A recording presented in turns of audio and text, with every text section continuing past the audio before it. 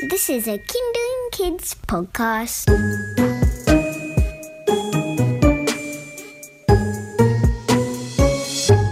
We're the Fact Detectives, and we love investigating cool facts about cool stuff.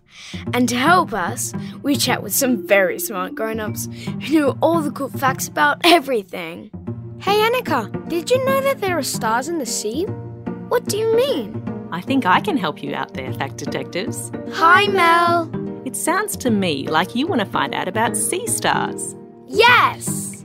Mel is a marine biologist at Museums Victoria. Tell us what you know, Mel. Okay, what's your first question? Fact 1. Are sea stars the same as starfish? Yes, sea stars used to be called starfish, but not so much anymore. Why? Because they're not fish. Oh!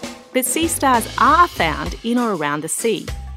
You'll find them on the ocean floor all over the world, in shallow water at the beach, in rock pools, coral reefs, kelp beds, and even in salty water where the river meets the sea. But they can't live in fresh water. Why not? Because they don't cope very well with changes in salinity. In the ocean, salt water moves happily in and out of the sea star's salty tissues and cells, creating a balance.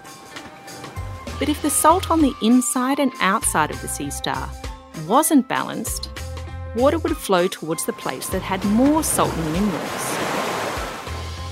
Lots of other animals have special adaptations or organs, like kidneys, to help with this. But unfortunately not sea stars. That means that if they were dropped in fresh water, it would rush into their salty cells and keep filling them until they burst. Oh no! And while sea stars are not fish, they are animals. They belong to a group called echinoderms, which basically means spiny skin. And they're related to other sea creatures like sea urchins, brittle stars, and sea cucumbers. How many kinds of sea stars are there? A lot. In fact, there are over 1,900 different species. Some are as tiny as a pinhead, and some are as big as a car tyre. Some look very star-shaped, while others have long, gangly arms coming out from their bodies. Wow! Have you ever watched Octonauts or Finding Nemo? Yeah! Well, you'll probably remember seeing a pink sea star. That's not make-believe. In real life, sea stars do come in bright pink. And guess what? They also come in all sorts of other colours too, like blue and red and orange and purple and white. They can also come in different mixtures of coloured speckles and patterns. One of my favourites is the biscuit sea star from southern Australia. It's often bright orange, but it can also have mottled and star-shaped patterns of different colours, including brown, pink and purple. And it really does look like a tasty biscuit. Cool! Fact 2. Why are they called stars? The star part of the name came about because a lot of sea stars have a star-like shape. When you draw a star, how do you draw it? With 5 pointy bits. Exactly. The stars we draw often have 5 points. And because many sea stars have 5 arms, they look very similar to the stars we draw. But while most sea stars have 5 arms, not all do. Some species can even have around 50. No way! 50 arms? Why do you need 50 arms? Well, that particular sea star is called Labidiaster annulatus, and it's about 60 centimetres wide, which is about as big as a bicycle wheel. Whoa! It looks kind of orange and furry, and its arms stretch out in all directions. Each arm is covered in bumpy claws called pedicellariae, and they use these to catch their prey. What does it eat? Well, it's a bit icky, but they sometimes actually eat other sea stars. But don't worry, they're more likely to eat krill and amphipods, which kind of look like tiny shrimp. They perch themselves on top of a rock or a sponge at the bottom of the ocean, then let their arms reach out to grab whatever goes past. In general, though, sea stars eat things like snails, clams, small fish, and lots of other marine critters. Sometimes they even scavenge, which means that they will eat things that are already dead. Even dead seals. Ew! Fact 3. How do sea stars eat? That's a good question. Their anus is actually on top of their body and their mouth is underneath. That way they can pass food to their mouth with their arms. Or they can even use their arms to pull apart a shell and then they poke their stomach out through their mouth to engulf and dissolve the tissue of the animal they're eating. Wait, what? Strange, eh? So yeah, basically, they can eat food from outside their body. And then once they're finished eating, they just swallow their stomachs back inside. Oh, gross! So if they have a mouth, can they bite? Sea stars won't bite a human, but some sea stars, like the crown of thorns, have poisonous spines that could hurt you if you touch them. I've heard of those. Aren't they found on the Great Barrier Reef? That's right. But unfortunately, they've become a big pest.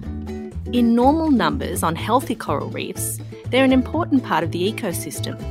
But because the reef is already damaged and they have so few natural predators, they're out of control and are causing a lot of damage. Oh no! The crown of thorns sea star can eat 10 square metres of coral per year. They're also the second largest sea star in the world and can grow up to 1 metre. They're nocturnal and pretty fast. They can even move up to 20 metres per hour.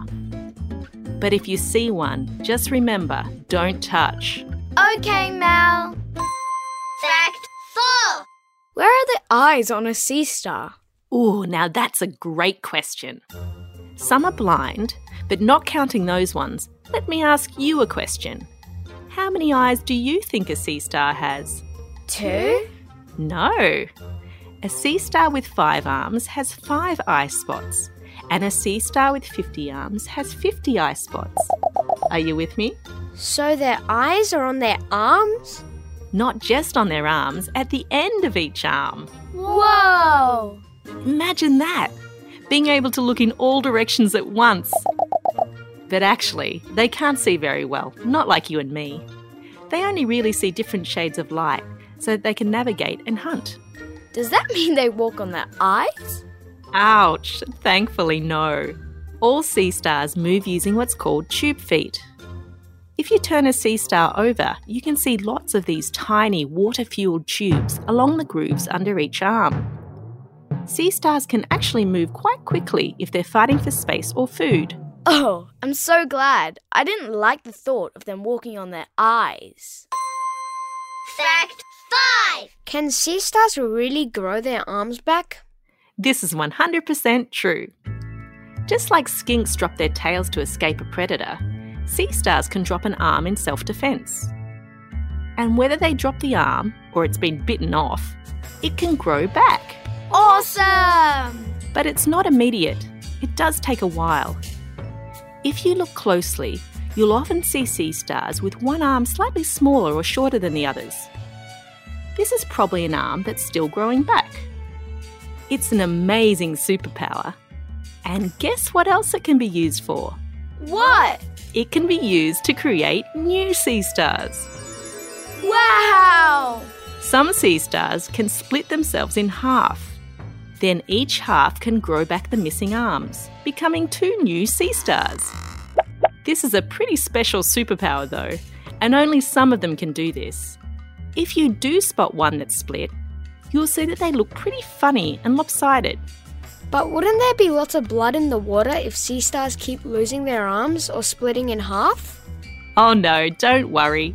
Sea stars don't have blood like we do, or even a true heart or central brain for that matter. They use water to pump oxygen and nutrients around their body instead. And that means no mess. Oh, cool! Try this at home. Next time you're at the beach, see if you can find a sea star. Sometimes they're in the sand, other times you might spot them in rock pools. You could even look out for one that's regrowing an arm. But remember to always be respectful to sea life and don't touch them or move them. I want to see that. Me too. Thanks, Mel. Anytime, Fact Detectives. This has been another super fun episode of the Fact Detectives with me, Dexter, and me, Annika. Big thanks to Melanie McKenzie, who is a marine biologist at Museums Victoria. If you love finding out the facts as much as we do, then check out all our episodes on the Kindling app. And if you have a big topic you would like us to investigate, then get in touch at factdetectives@kindling.com.au. This episode of The Fact Detectives is a Kindling co-production with Melbourne Museum. To find out more about the world around you, head to museumsvictoria.com.au.